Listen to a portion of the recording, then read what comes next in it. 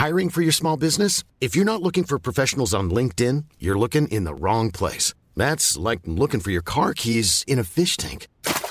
LinkedIn helps you hire professionals you can't find anywhere else, even those who aren't actively searching for a new job but might be open to the perfect role. In a given month, over 70% of LinkedIn users don't even visit other leading job sites. So start looking in the right place. With LinkedIn, you can hire professionals like a professional. Post your free job on linkedin.com/people today.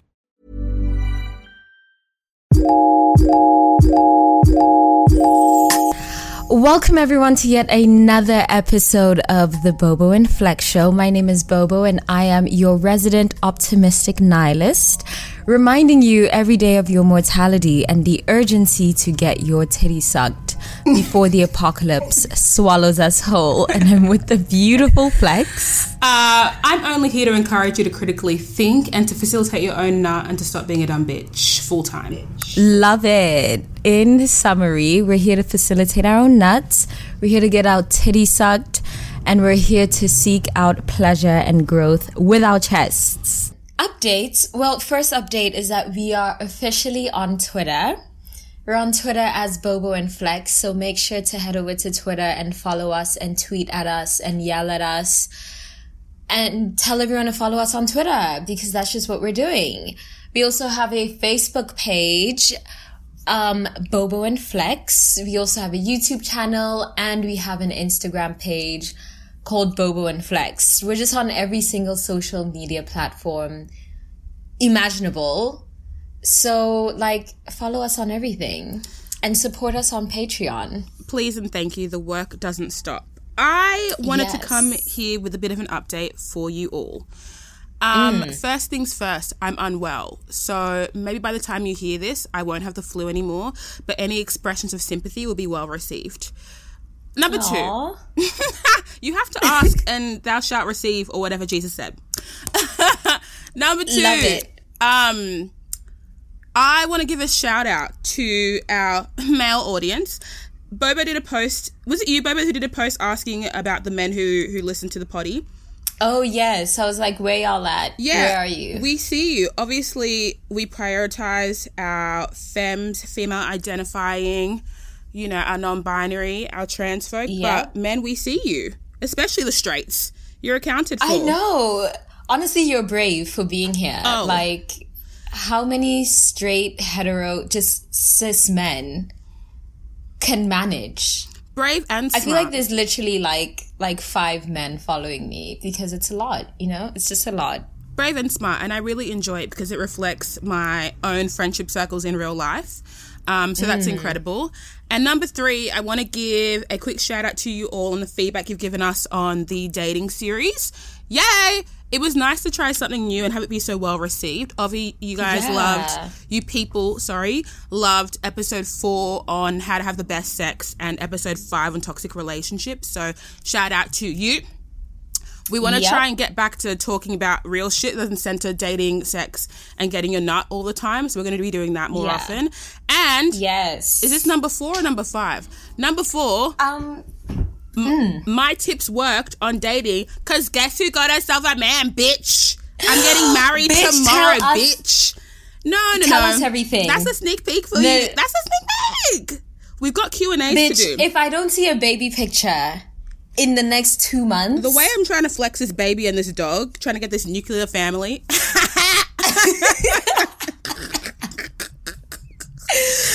Oh my God, wait, I'm so hyped. I honestly can't stand me.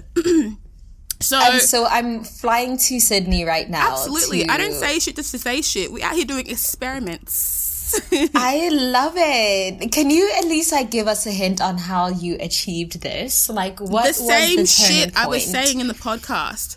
Being turbo, being vulnerable, and being very, very clear and specific about what you're looking for and expressing all of those things immediately. I'm obsessed. Look, let me tell you. So now none of you have any excuses to be like, I'm lonely. I just can't find the person that I want to find. Your tips don't work. No. In this big 2019, with this big planet, in this big-ass galaxy. This big dying planet. Go find your mans. Go find your woman. Go find everyone. Amen. And so let us get on to the Q&A.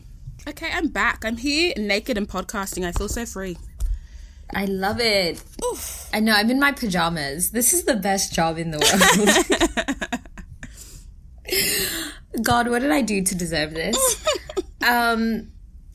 Let's start with our Q&A. So we're concluding our 5-part, although it was more of a 6-part dating series.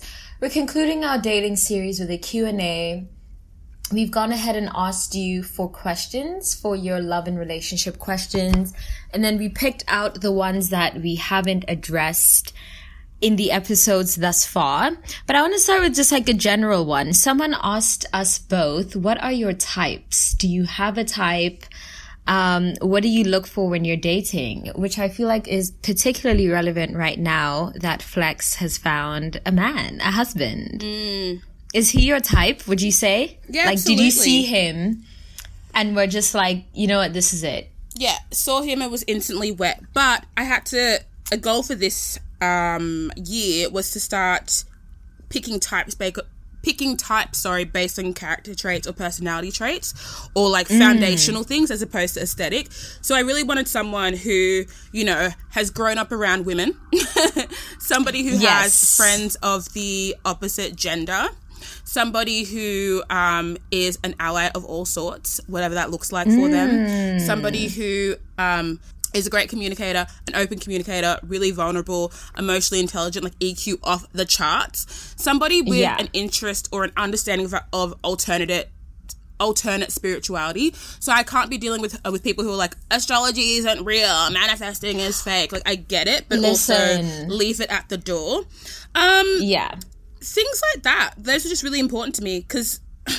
And then ambition and like, you know, being successful and stuff. But those things were great benchmarks for building a relationship on top of. I can imagine if any of those things weren't aligned, it'd be very hard to connect with someone in the way I wanted to. And, you know, it's 2019. I need to stop making space for subpar people for me. I can acknowledge that somebody is a great person generally, but if we aren't compatible, even though compatibility is sometimes a bit of a myth and an agenda, then what am I doing? You know? I'd rather be watching TV. No, I agree with you. I think we have the same type because I don't think I have an aesthetic type really. Except in 2019, tall men are where it's at. But outside of that, like, I don't really think I have an aesthetic type, but everything you mentioned is me as fuck as well. Ambition is so important. Just someone who is like pursuing something that's outside of themselves.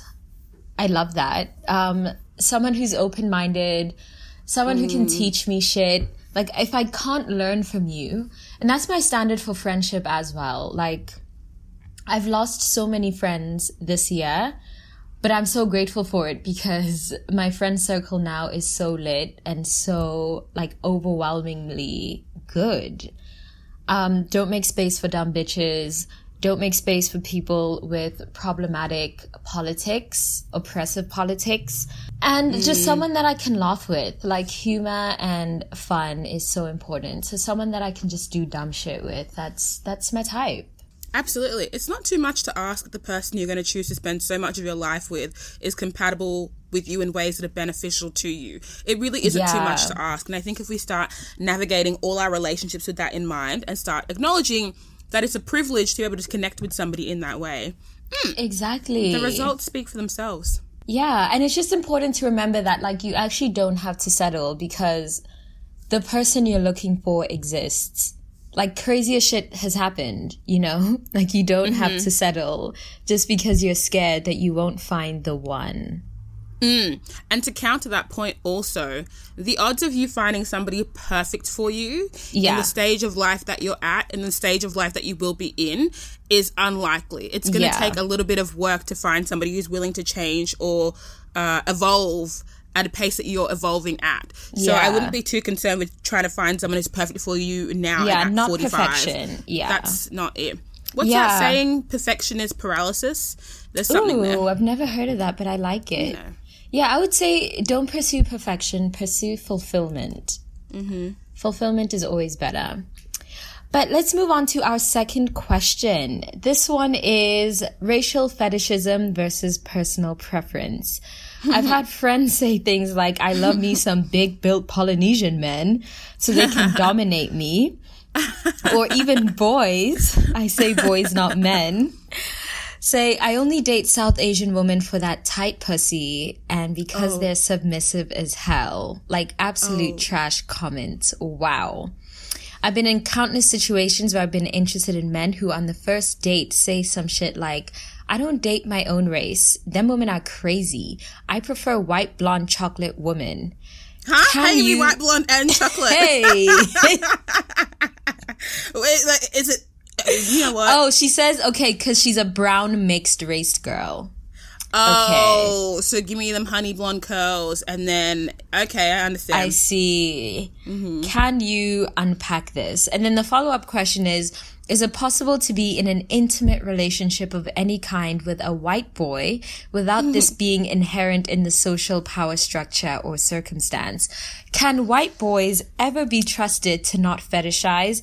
And can we ever be trusted to not see white boys in a certain way that make us feel like they give us access to privilege, or worse, see them as the standard of attractiveness simply for being white?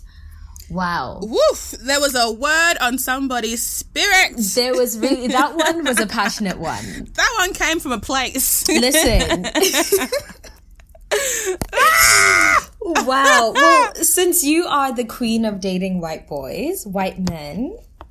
Whites are mine, babes. Okay, I think when it comes to preferences versus racial fetishization, you need to be mindful of what their, I guess, what their proximity to race has been throughout their life. Yes. I mean, if your interaction with race has only been through, media or through porn or through stereotypes, and of course there's going to be some concern with how this person approaches you as a real person outside of that stereotype. But if this person has been, intermingling with your specific race or races in general throughout their whole life, then I think it's safe to say that there probably is a genuine attraction. You need to be also mindful that your sexual attraction develops at a very young age, like 5 or 6. So you don't have that much control over who and what you find sexually attractive. Granted, you can do some internal rewiring, that's whatever. But you, on a day-to-day basis, your pheromones, your chemical makeup, all that shit is kind of doing a lot of the work for you. Boba and I talked about this in a couple episodes ago about this self-fulfilling prophecy. If you are entering these, dare I say, interracial dynamics, assuming that you are going to be the victim or the person who is the subject of fetishization, that probably will be your outcome. I mean, and a great way to mitigate that is to approach the people you're dating with that in mind. Ask them what their proximity to, I think in this person's case, blackness has been. I asked my boyfriend if his family was racist, just to suss it out. Wait, okay, so you guys are dating. This isn't even babe. Courting. Hey! Nah. Look. Listen. Didn't I tell you? You said I would end up in McDonald's. So I said, let me get that allowance. I'm trying to be cat. I stand. We stand, hey? I love it. We stand. So, yeah, in that instance, it's really naive and it's a very dangerous territory to make presumptions on whether or not you're being fetishized or profiled or your partner has a preference just based on your presumptions of how they're consuming you. So you have to ask, are you racist? Is your family racist? Do you have any friends of my, racial background? Yeah. Do you have any ethnic friends? How do you perceive so-and-so? What stereotypes do you think would be associated with my ethnicity? Yeah, oh my God. You actually can't, we don't have time to be scared to ask the hard questions. Like, you have to ask them. The world is ending. Literally, hey guys, the world is ending, hey? And I also feel like if you bring up the topic of race with someone and they're uncomfortable, that's already a red flag and it's already going to be a waste of time to engage further. Like, I understand how race can be affronting as a topic, but in big 2019, like, if you don't have the ball sacks to discuss race and how we all navigate race in our day-to-day lives. Like, you will end up in McDonald's. So that being said, like the last time I engaged with a white guy, actually every white person I meet, I'm always like, so how do you feel about black people? You just have to ask the questions. The last white guy that I engaged, I was just like, do you have any internalized biases against black people? And we discussed it, you know? So stay ready. Stay ready. You know, if we are going to use our Googles, as I do suggest we do often, Wikipedia, a very trusted website, says that racial fetishism is having a strong preference for any race or ethnic group. So if your person you're dealing with does, then yeah, simple. Yeah. Let's not try and make things more complicated than they are. Obviously, a lot of things do require nuance, but if it smells like it being fetishized and it looks like it and it feels like it and you have to question it, then, and you're not willing to have a conversation, then one would presume it is. Don't hurt yourself. Yeah, if he's asking you to shake in a cheetah print, and kente cloth bikini, if he's asking to play Bob Marley in the background as he beats your ass cheeks like some bongo drums, then it's a fetish. You know what I mean? He's like, Rastafari. You're like, I'm Ghanaian. Like, he's like, yes, Rastafari. I'm from Africa. Oh my God, don't trigger me. If he's wearing a dashiki and he's Caucasian, my friend, you need to run. You have to go. Or you could stay and suss it out. You know what I mean? Could he not be like, you know what, let me not get into it. Justify this. Look, I wouldn't. It's all a bit of fun. Risking it. Enjoy yourself. But another part of the question was, can it ever be just a preference? Like, can someone genuinely be like, no, I don't do black girls? The majority of people do. No. Let's not play like we're in a post-racial society and everyone's at the same level of attractiveness to everyone. Don't play yourself. You've seen Love Island. Yeah. Listen. Woo, don't get me started. Do not get... Yeah, but people try to justify that as, well, that's just my preference. Like, I'm not racist. But I feel like there's a power dynamic. I don't think any of us can escape social conditioning. Like, unless you literally grew up in the Amazon jungle, away from mass media and, like, Western society, there's no escaping racial biases and racial social conditioning. But I do understand if a black person is like, no, I don't date white people, because like whiteness can be affronting and it can just be like triggering depending on how they grew up, where they grew up, what their experience with whiteness has been. But I find it extremely dubious when people of color don't date across the color lines. And I find it dubious when white people don't date anyone outside of their race. Like, how can that not be racist? I mean, we've got to remember in places like America, wasn't interracial dating illegal like less than 50 years ago? Yeah. We haven't really progressed that far. Like, history was literally yesterday. Yeah, so facts. It's, you know, those people who were... what's the word I'm looking for? Those people who are perpetuating those standards are probably still alive today. You know, that's your grandparents, your great-grandparents who are instrumental in your upbringing. So, yeah, shit's wild. I will say, I want everybody to start to display a little bit more autonomy when it comes to decision making for things like this. We could only tell you so much that, you know, these certain behaviors look like, you know, fetishization and these ones don't. But in your specific situation, it's important that you use your own, you know, wiles and figure this shit out. Yeah. I hope we're really not the first people you're coming to for advice on topics like these. At least, you know, put some learning into practice and then come back and be like, I tried it. This is the conversation I had. I didn't get the answer I was looking for. What would you suggest? Yeah. A challenge for anyone of color who's listening to this. Ask your white kings about their thoughts on race. Like, ask them about their experiences with race, how they perceive Black women, Asian women. Like, just have a genuine conversation about race with your white king, and then report back to the Facebook group and let us know how that went. I'd be really curious to hear.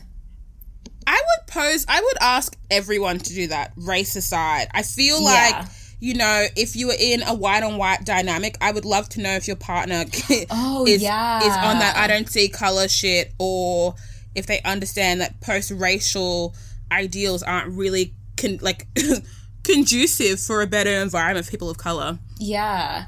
And then I'm also interested in knowing why white women are at war with white men. Yeah. I want to know what's happening. Please let us know in the Facebook group. What have white men done to you guys? Let us know. Reaching out. Or white men on white men. I posted. Yeah. Oh my God. Okay. So, there's this person on Twitter called Shard, and they were at a Jungle Pussy concert? I'm not sure. A gig of some sort.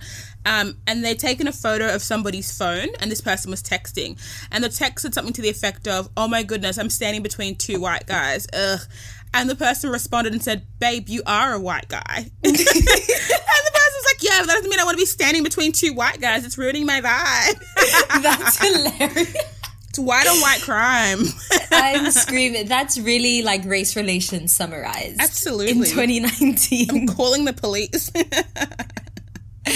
White men, please explain yourself. Absolutely. Let us know what's really good. Like, what's happening here? This next question here. How do you trust new partners after being cheated on by multiple ex-partners? How do you silence the hurricane of anxious thoughts when anything even remotely suspicious happens, or when nothing suspicious happens and you just get anxious anyway? Can I do a quick caveat? Yeah. Just to discuss what we were speaking about earlier in regards to the poll you did on Facebook. Okay, so we've had some feedback that the podcast has become very dating and relationship centric. Not necessarily the podcast, but the Facebook group associated with the podcast. So a lot of Tinder screenshots, a lot of dating queries, and so on and so forth. And Bobo expertly said that what gets posted in the group is what people are interested in. So in response, Bobo created a poll and asked everybody what they wanted to discuss more of. And ironically, people want to discuss psychology and the human condition the most, and sex and dating the least. I think that's odd, considering every question we have here is about sex and dating. Yeah. But everybody swears they want to talk about psychology. So my sermon for the day is be consistent. It is okay to be layered, but please don't come for these people in the group talking about you want to speak more about the human condition and pull through with yet another dating query. We're happy to answer this shit, but don't pretend it's us flogging this on you. The dating series was in response to all the questions we get about dating.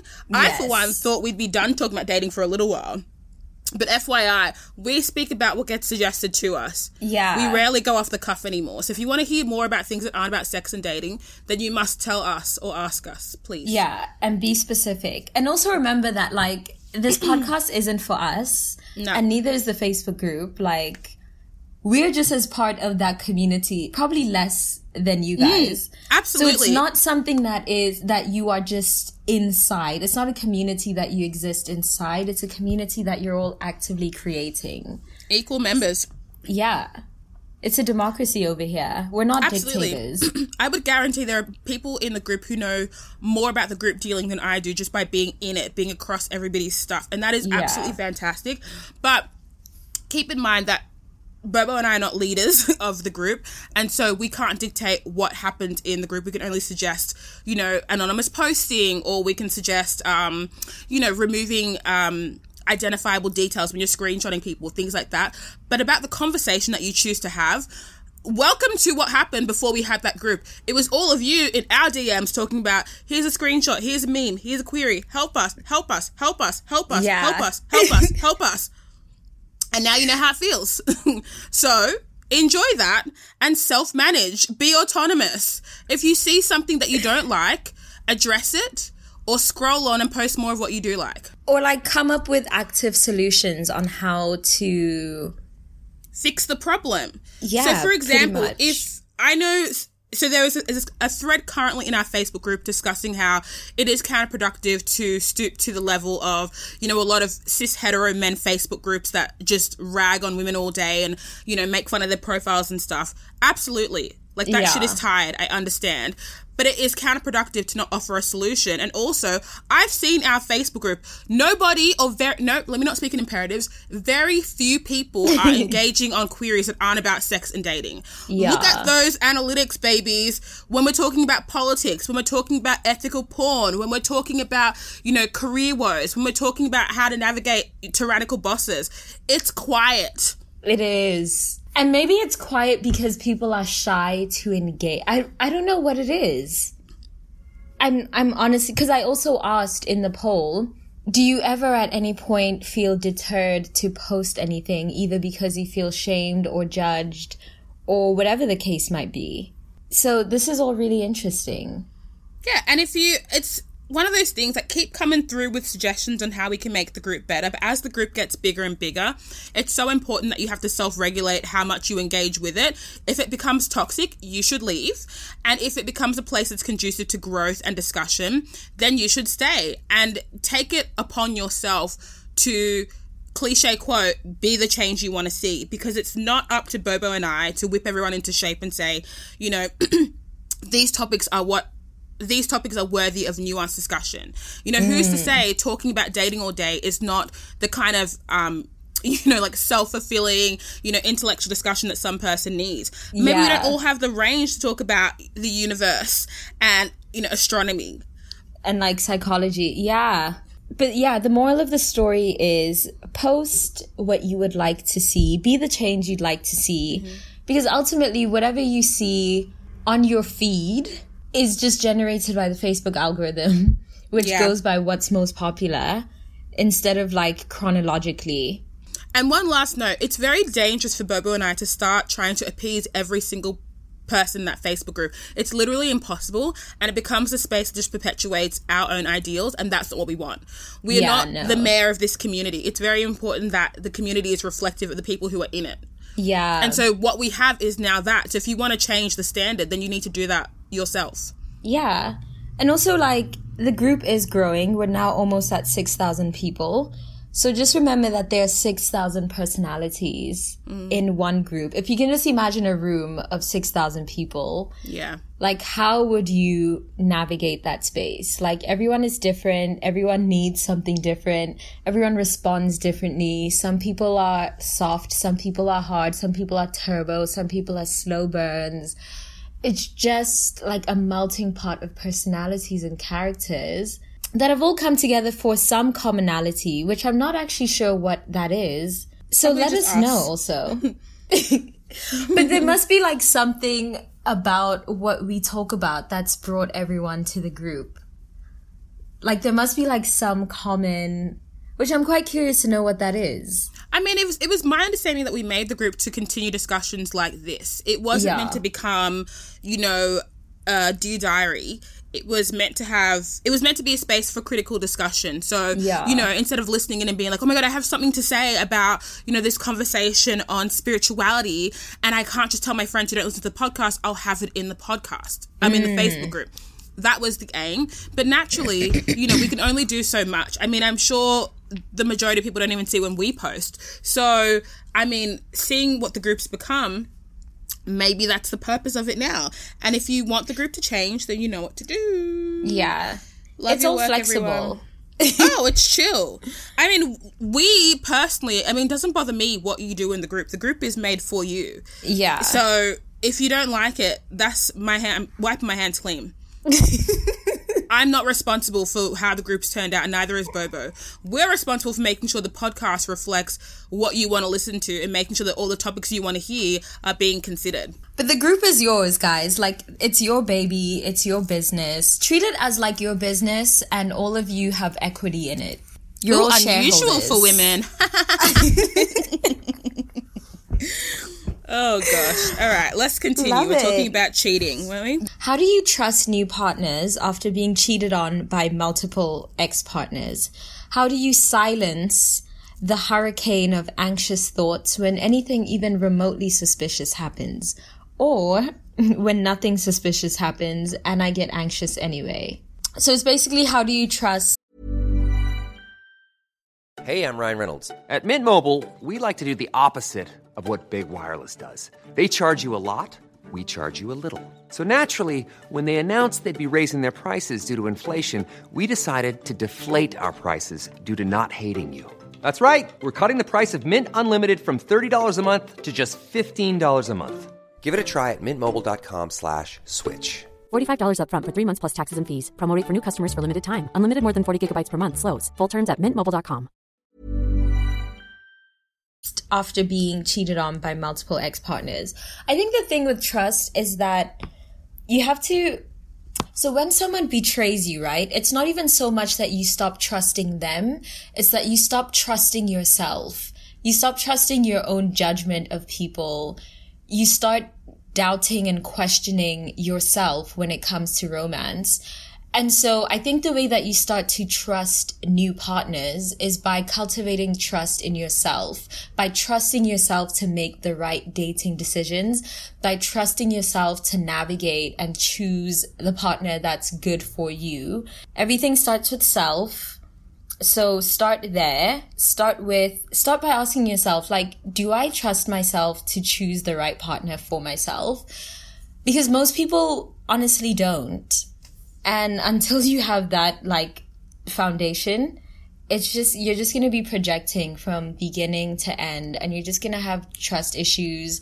And then your trust issues become self-fulfilling prophecies and. And it's just also about remembering the past stays in the past, and the future can be completely independent of the past. Like, it's up to you. That's a really good answer, Bobo. I like that one. Yeah. I mean, to add on to that, I might suggest working backwards and thinking about what could your partner even do to make you feel more comfortable and secure? And if the answer is nothing, then stop villainizing them. Yeah. If this really is a you problem and you need to take the time out to work within and do some self-work and check in, then, I mean, I'm sure many people would suggest that you probably aren't ready to be in a relationship because, unfortunately, a lot of transfer of baggage can be happening at the moment. And your insecurities could be triggering their insecurities and vice versa. You know, you can't push anyone to cheat, but you can definitely make, you know, the action more plausible by sharing these insecurities. So yeah, definitely work back. What would make you feel more comfortable and be committed to doing that work or expressing that work? I also thought to myself, like, statistically, every person you've been on is probably going to cheat on you, like, in some capacity. So I'm screaming. Well, is that not it? Especially now that we include emotional cheating, virtual cheating, you know, seeking solace, intimacy, pleasure in other people are all forms of cheating these days because, you know, they can often hold more weight than just sex. So, you know, keeping that in mind, has really helped me out. And not in a whole, like, I don't really care, and just like, oh, this is a way the world kind of works way. Yeah. It's a very tricky one. I don't personally suffer with a lot of anxiety, so I am hesitant to give you tips on how to manage that because having seen friends, you know, go through anxious spirals and panic attacks, it's just way more serious than I was aware of. So that I can't suggest anything. And telling you to go to therapy is just very, you know, elitist. Not everyone can afford that. So yeah, I mean, there's a lot to do here and a lot to manage. But yeah, I definitely used to be the type of person that was extremely, like, I had zero trust in anyone that I was engaging with, and I'm not entirely sure what happened, but I think what I know for sure that did help is learning to be vulnerable and, like, sharing my insecurities. Because if I can prevent someone triggering me, that already alleviates trust issues so much. Like, if I can tell you from the get-go that I grew up being bullied for being dark-skinned, so I I'm anxious and I tend to be jealous of lighter skinned women. So therefore, like, tread carefully in that arena. If you can, like, be that vulnerable with your partner, your new partner, so that they know where your insecurities are and they can hold you and they can, like, be gentle with you, it just makes dating so much easier. I feel like ever since I've become more transparent, I've just had less and less trust issues. Absolutely. Oh, and it's a good thing to think about how you measure trust. I personally, when I meet new people, my trust meter starts from 0. And then I build trust, you know, like 1 point, 2 point, 3 point, all the way to, you know, whatever number. But there are some people who allow people who engage with them to start on 100. And then when you know, have a misdemeanor, then you lose a point and you lose a point. Yeah. So in your case, if you're a person who starts from 0, you need to be able to communicate to your partner ways in which you build trust so they can help you with that process. Or if you alternatively start from 100 and your partner has done things to make you lose trust, well, then that's another conversation topic. And I think trust is built through intimacy. So it's gradual, it takes time, you need to be patient. And on one hand, you need to work on yourself so that you work on your insecurities and you work on not projecting them on other people.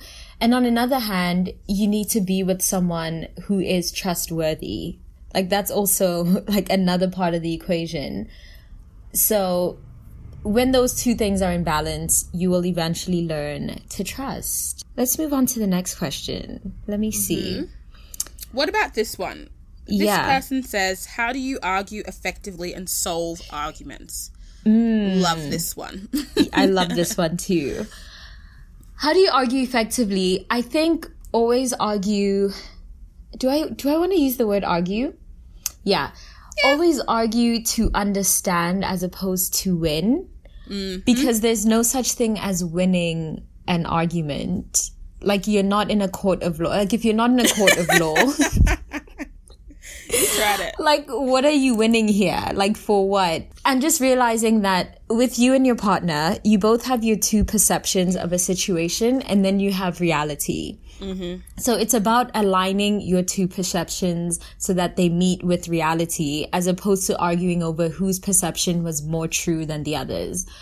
Because you will argue until you're blue in the face, trying to figure out who's right and who's wrong. And it's just not about that. Like, argue to understand or communicate to understand, and always approach it from a place of love. Like, when you're in a really heated discussion, don't just, like, hang up the phone and go. Like, remind your partner that you still love them, but you just can't have the conversation, and then revisit when you're calm. Absolutely. I would start with number 1. If you are in a dynamic that is prone to arguing, I'd be concerned. I love, you know, a discussion, approaching, you know, a discussion that's, you know, building conflict and getting over it. Arguments, I'm like, that's hectic. Why are you arguing a lot? That's not great. Yeah, I agree. As Bobo said, I think that your aim should only be to resolve conflict in a way that benefits both parties. I have in the past been a very much win-lose arguer. Like, I need to get my point across and I need to win. And that's not really conducive, because by the end of that, you may be over the discussion or over the argument, but the other party is now traumatized because you've not considered their feelings and they've lost in, you know, what do you call these, air quotations? Yeah. And it's not healthy. Yeah. I think it's also important that you acknowledge what your argument style is, or your conflict style, because we all assume we're great communicators who, you know, only have a resolution in mind, but that's not true. So, you know, are you avoiding, you know, are you the type of person who gets approached with a discussion and then doesn't, or pretends to not know what's going on? I didn't know I did that. What are you talking about? Oh, you always do this. What's happening? Yeah. Do you always speak in imperatives? Are you like an always, never, like, why That's do you... me. Me too. You always do this. You're such a... I take bad qualities and turn them into titles for people. You know, my God, me too. You're so messy. You're such a messy person. You're so noisy. You're such a noisy person. Instead of you make noise a lot. So that's very dangerous. You know, It's a very African thing to do. Oh, come on. I feel like I learned it. It's a cultural thing that was passed down to me that I'm now unlearning. It's a lot. You know, are you accommodating? Are you the person who's yielding to the other side to avoid, you know, further conflicts because you prefer to, you know, compromise your own feelings in favor of them? You know, that's not healthy either. And that can result in a lot of, you know, underlying resentment for the other party, and that's not okay. It's so tricky, but I feel like you and your partner or your person or your family member need to have conversations about your argument styles, your conflict styles, and your apology styles before you're having an argument, so you can understand whether the person you're dealing with is operating out of a place of resolution or just competition. That's very important. And to also acknowledge that, you know, the way you seek to manage a problem isn't going to be universal. And so, you know, perhaps you're the type of person who wants to get it over and done with straight away, but you're dealing with someone who needs time to think. Acknowledge that as being legitimate instead of centering what you need in that environment. Yeah, arguing, that's hectic. Please, oh my God. Please manage that. Also, not arguing at all is also hectic. Like, we should have some conflict, because I feel like conflict creates growth and understanding. But then there are also those women on Twitter who are like, oh my God, me and my man have been through so much. Oh no. And there's always that woman. Me and my man have been through so much, and I swear it's only made us stronger. Like, yeah, he totally hates me, and like, he treats me like shit, but like, oh my God. No, like, that shit isn't cute. I feel like some people take on constant conflict as like a marker of strength, and it's like, no, it's not the oppression Olympics over here. Like, you shouldn't be fighting all the time. Like, for what? And another tip I'd give for everyone listening is to jump on Google or whatever search browser you use, because the way I keep plugging Google, I need a sponsorship. No, they need to sponsor you. Ecosa, the tree one. What's that one called? Anyway, Bing. Google has to hire you. Immediately.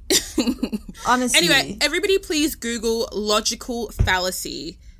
Fallacy. So basically, it's an error in common reasoning.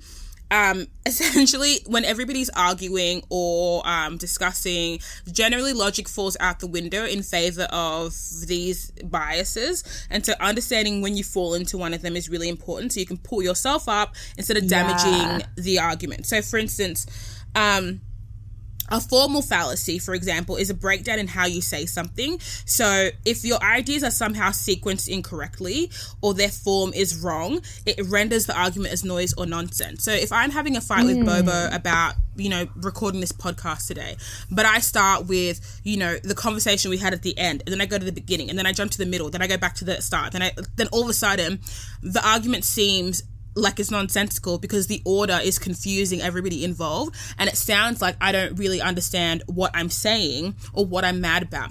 So in that instance, when you are arguing effectively, it's important that you consider the order in which the events had happened. It might not always be chronological. You might have been triggered by something that happened at the end, but it's important that you can acknowledge the order that makes sense for both parties. Or, you know, it could be an informal fallacy, which denotes an error in what you are saying, the content of your argument. So the ideas might be arranged correctly, but something you said isn't quite right, or the content is off kilter. So that goes back to when you tell someone, you know, you always do something, or you never do something, or, you know, like, yes, we started recording the podcast today, but, you know, you said we talk about this first, and we talked about this, and that wasn't true. Therefore, now the argument has been compromised. So keep that shit in mind. Google more logical fallacies. I'm sure a lot will help you. Yes. Oh my God, that's so important.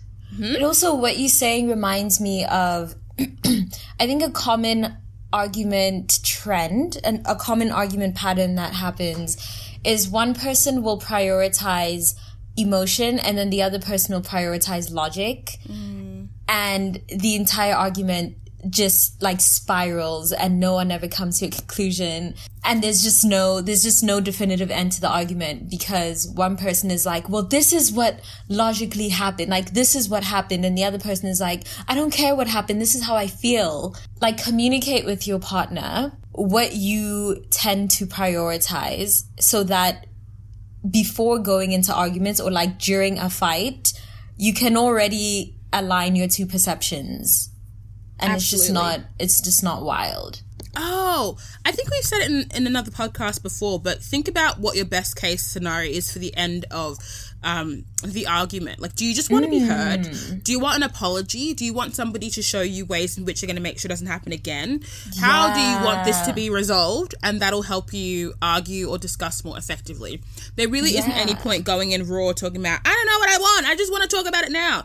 Take the time. Your argument isn't going anywhere. So that's that on that. The next question is, can getting back with an ex ever be beneficial? What do you think about this one? I guess never it gotten depends. back with an ex. My pride won't allow for it. Me But too. I would say it depends on why you broke up. If it's just bad timing, you know, if it was nothing that was, you know, rooted in abuse or manipulation or, you know, anything like that. If it's just like a circumstantial thing, sure, why not? I would definitely start to analyze and be really weary of what you want with someone who was in your life and is being removed for a reason. Yeah. Let's not forget how we once felt in those moments, because there's nothing worse than moving 3 steps back, you know, for someone who you thought had matured in a way that they haven't. But yeah, I think it technically can be beneficial, but there are enough people in the world that you shouldn't have to. Yeah, I guess it's about like, what are you looking for in that relationship? So if you left because there was no love left in the relationship and you're going back looking for love, the math isn't adding up. Like, what are you expecting to find when you go back to your ex? Mm-hmm. I'd be like, that's what we need to be thinking about before going back to our exes. That's an easy one. But just do what feels right, because there's a lot of performativity that comes with making the quote-unquote right decision, the one that's, I guess, like, more morally digestible by people who don't have any stake in your relationship. So it sounds cliche, but these cliches are popular for a reason. Do what feels right and stick by your decision as well. My concern with Bobo and I being the benchmarkers for your decision making is that if it doesn't work out as intended, then you might think it's not your fault because we told you to do it. So definitely think about what you want. And like, life is too short. The world is ending. Go get a hug from your ex if you need it. Yeah, like, do what you need to do. And also, with questions like this, like, can getting back with an ex ever be beneficial? It is so broad and so vague that any answer we give you is going to be broad and vague in response. Yeah. That also goes for podcast topic suggestions. If you say, hey, talk about the environment. Am I talking about the change in weather? Am I talking about the deviation, you know, of degrees? Am I talking about Greta? Are we talking about Greta? Are we talking about pollution? Are we talking about climate change? Are we talking about whaling? Are we talking about, you know, like, it's really important that, again, just be a little bit more specific. So a question like this is, can getting back with an ex be beneficial if you've broken up for XYZ reason? Or, you know, give us something so we can add value. I don't like feeling useless. Yeah, otherwise it's not helpful. No. That's true. Here's a question about clownery. How do you balance forgiveness and clownery? If your significant other does something that hurts you / disrespects you, when does forgiving them become too generous? How much can the context of a relationship affect this before we are just disrespecting ourselves? Longevity, living situation, kids, etc. How do we look around the love and make sure we are upholding our own selves as well? This is such a good question. So well articulated. Yeah. Love that. Clownery is a state of being. You know what I mean? Yeah, we all exist in it. I would say clownery is very short-term gain, instant gratification, and we all know that's not sustainable. You know, you go out, you have some McDonald's, you're full for 3 minutes, and then you are ravenous like you haven't eaten in 16 weeks. So clownery is definitely, it prioritizes an immediate feeling of satisfaction for, you know, both parties, but often the other party and not you. So that is clownery. When you're prioritizing somebody else's feelings over, you know, the dynamic, I think that is clownery. I would say, personally, forgiveness is a really deliberate, conscious decision to kind of shake off those feelings of, like, resentment you have for someone, regardless of whether, like, regardless if their actions dictate it. So, you know, forgiveness would be going into a conversation understanding that regardless of what they're saying, you have it in your heart, mind, body, and soul to release all that resentment. If how you feel about them, or if your forgiveness wavers on what they might say or what they might do, then this clownery. Yeah. And because you have to forgive for yourself. Exactly. Not for the other person. And the issue with the only way to transition clownery into forgiveness is to let the other person in on this internal dialogue you're having. You know, their action shouldn't dictate whether or not you forgive them, but you still need the context as to why. Also, what was the last bit of the question about the living situation thing? Like, how does that context feed into it? How much can the context of a relationship affect this before we are just disrespecting ourselves? As far as longevity, living situation, kids, etc. I mean, look, there is no limit. It's all very subjective, but I don't think that you need to use context as an excuse to stay inside your clown suit. You know what I mean? Come out for air. It's nice out here. Yeah. I feel like a lot of people use context as a way to, like, cling on to their comfortability instead of just, like, liberating themselves. And you don't need to do that. You always have a choice. You don't. And isn't forgiveness, like, the hardest thing to do generally? I don't think we've really been allowed to acknowledge that forgiving somebody is hard work, especially if what they've done to you warrants you even thinking about whether or not you can forgive them. Yeah. Just what would be clownery, though, is deciding to forgive them or deluding yourself that you are emotionally available enough to forgive them while still holding resentment. Because if I've been told that I've been forgiven personally, I'm chill. You know what I mean? I'm not going to be here mindful of behaving in certain ways or walking on eggshells to appease you if you've said I've been forgiven. So if you turn around and start to resent a person that you said you've forgiven because you haven't communicated ways in which you'd like this conflict to be resolved, then the clown suit is gold, it's pressed, and it's yours to die in. Are you the Joker? No, truly. You are a court jester. You really are. No, you really are. Is there room for ultimatums? Like, when it comes to forgiveness? You know what I mean? Like, if someone that you love just continues to do something, do you think it's ever viable to be like, if you don't stop doing this, I'm leaving? You know what? I think in this instance, I don't know who posted it. Maybe it was Mukundwa. Maybe it was Anima. But there was a table on Instagram story which sort of pointed up the difference between ultimatums and consequences. And ultimatums don't take into consideration, they're threats generally. They, you know, they put the fear in someone to wield them into submission, and that is dangerous territory, and it's a fearful place to exist in. Consequences generally tell you what the consequence of this action will be. So if you do not do this, this is how I'm going to respond. If you continue to disrespect me in front of my friends and family, I'm going to stop inviting you to these events. That's a consequence, as opposed to saying you're not coming to these events anymore if you don't behave. It's like, okay. Yeah, I see what you mean. It's a different energy. It's a different energy, and one has a resolution in mind, and the other is to instill fear or to, you know, strengthen that power dynamic. Yeah. And I do think one people is rooted in your own standards. Come on now. While the other tries to control the other person, which you can't ever do. Yeah. Consequences are fair, and it's important people know how far you're being pushed to deal with their bullshit. It's very important, but also you can't assume an issue that I've been hearing from my friends a lot is, or how do I explain this? So I have a lot of friends who come to me with just general life queries, career queries, relationship queries, and when they come to me, it's almost as like they've spent all their energy telling people about the problem, that they think that they've tackled the problem with that same energy. So you're coming to me telling me how your boyfriend's trash, telling your friends, your family, whatever, your boyfriend's trash, but you've yet to tell your boyfriend that he's trash. So when you eventually do, you come to him with the energy of someone who's so exhausted from telling him constantly, but you haven't at all. Similarly, you know, when you're in career, oh, my boss is a narcissist, what should I do, blah, blah, blah.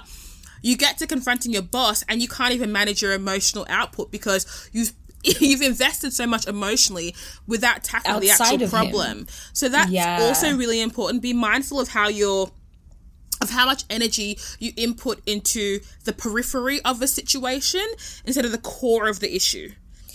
Yes. I need that on a t-shirt. We need to get to the core quicker because we're going to send ourselves into an early grave, earlier than climate change will, if we don't get it together. Yeah. And it's just not worth it. Like, for what? For what? I think we have time for one more question. Is the honeymoon stage a real thing? And if so, what do you do when you feel like you are stuck and in a rut? Wait, you in a rut in the honeymoon stage or after the honeymoon stage? I think in the honeymoon stage. Okay, so I do think the honeymoon stage is real, but I do think it probably is the most frivolous part of a relationship because both people are still performing. Like if you were in a dynamic where you assume that it can't go bad or there's no room for conflict, then you aren't seeing each other as you are. It's just not it. Conflict or disagreements are healthy to a point, and it's important to understand that your projections of a person aren't more important than the person themselves. And I think the honeymoon period is very projection oriented. So the honeymoon stage is real. I think to avoid getting stuck in a rut and getting bored is to acknowledge that and to prepare yourselves for that. It's so cute to be like, this is super cute and blah, blah, and I'm loving it. But also let's prepare for the real world where I can't prioritize you over my job and my friends and my family, when I can't prioritize this dynamic over shit I already had happening, you know? That's the really mature conversation. But enjoy the honeymoon period. That shit's wild. It is. When do you know that it's over? When you're back to regularly scheduled programming.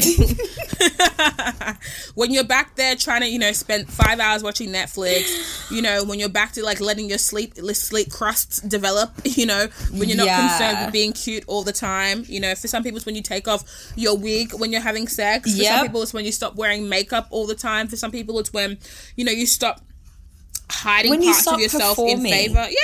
It's when you remind yourself that clowns have work hours too, and clowns need to clock off, you know. Facts as facts. Wow. No facts. And I think period is just like delusion city, you know. It's cute. Yeah, but it's like enjoy it, you know. But also know that, and I struggle with this too, is men getting comfortable. Like, my last relationship ended when the honeymoon phase ended because I was like, well, this isn't what I signed up for.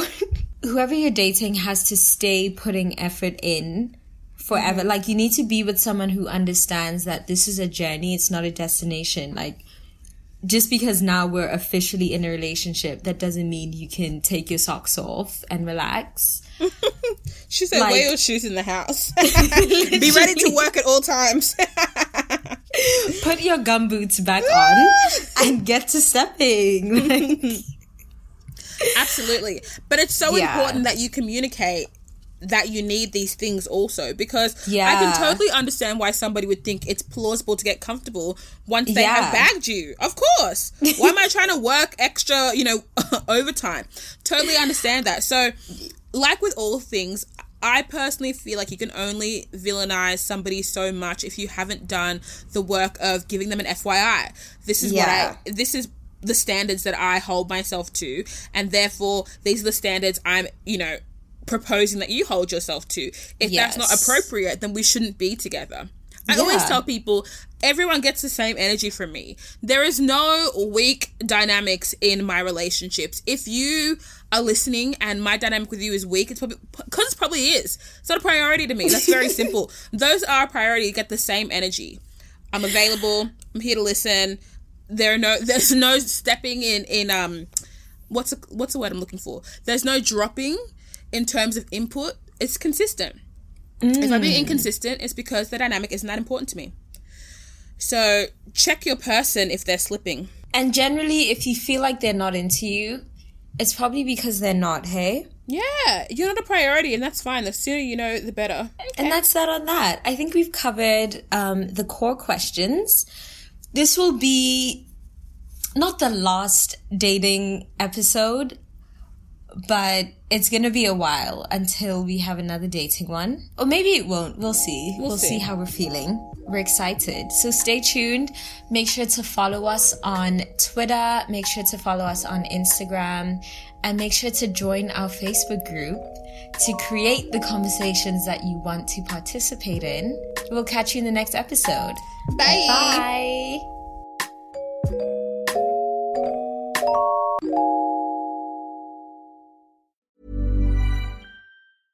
Even when we're on a budget, we still deserve nice things. Quince is a place to scoop up stunning high-end goods for 50 to 80% less than similar brands. They have buttery soft cashmere sweaters starting at $50, luxurious Italian leather bags, and so much more. Plus, Quince only works with factories that use safe, ethical, and responsible manufacturing. Get the high-end goods you'll love without the high price tag with Quince. Go to quince.com/style for free shipping and 365-day returns.